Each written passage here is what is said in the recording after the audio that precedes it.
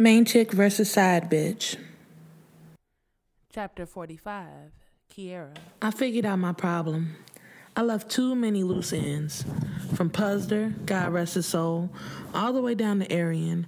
I left too much open and available for somebody to hurt me. Dawn hurt me badly, but that was my fault, leaving my man around another woman. And in the first place, I should have never been involved with Orlando. I went on vacation, but instead I went with my son. I had to figure out how I kept putting myself in these bad places, and for that I needed a little help. Just a few dollars, a private detective, and poof, I had the entire lay of the land. I saw where I messed up with Orlando, and I uncovered who he really was. And the more I looked into it, the worse things got. How I ever thought about marrying him was beyond me. But one thing was for sure, he wasn't going to get off that easy. He took my money and embarrassed me in front of people.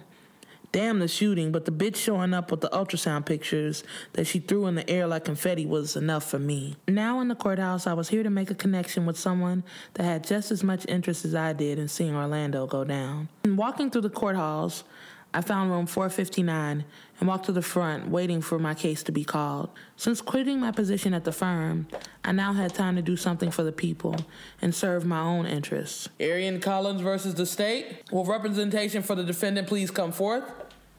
That was my cue.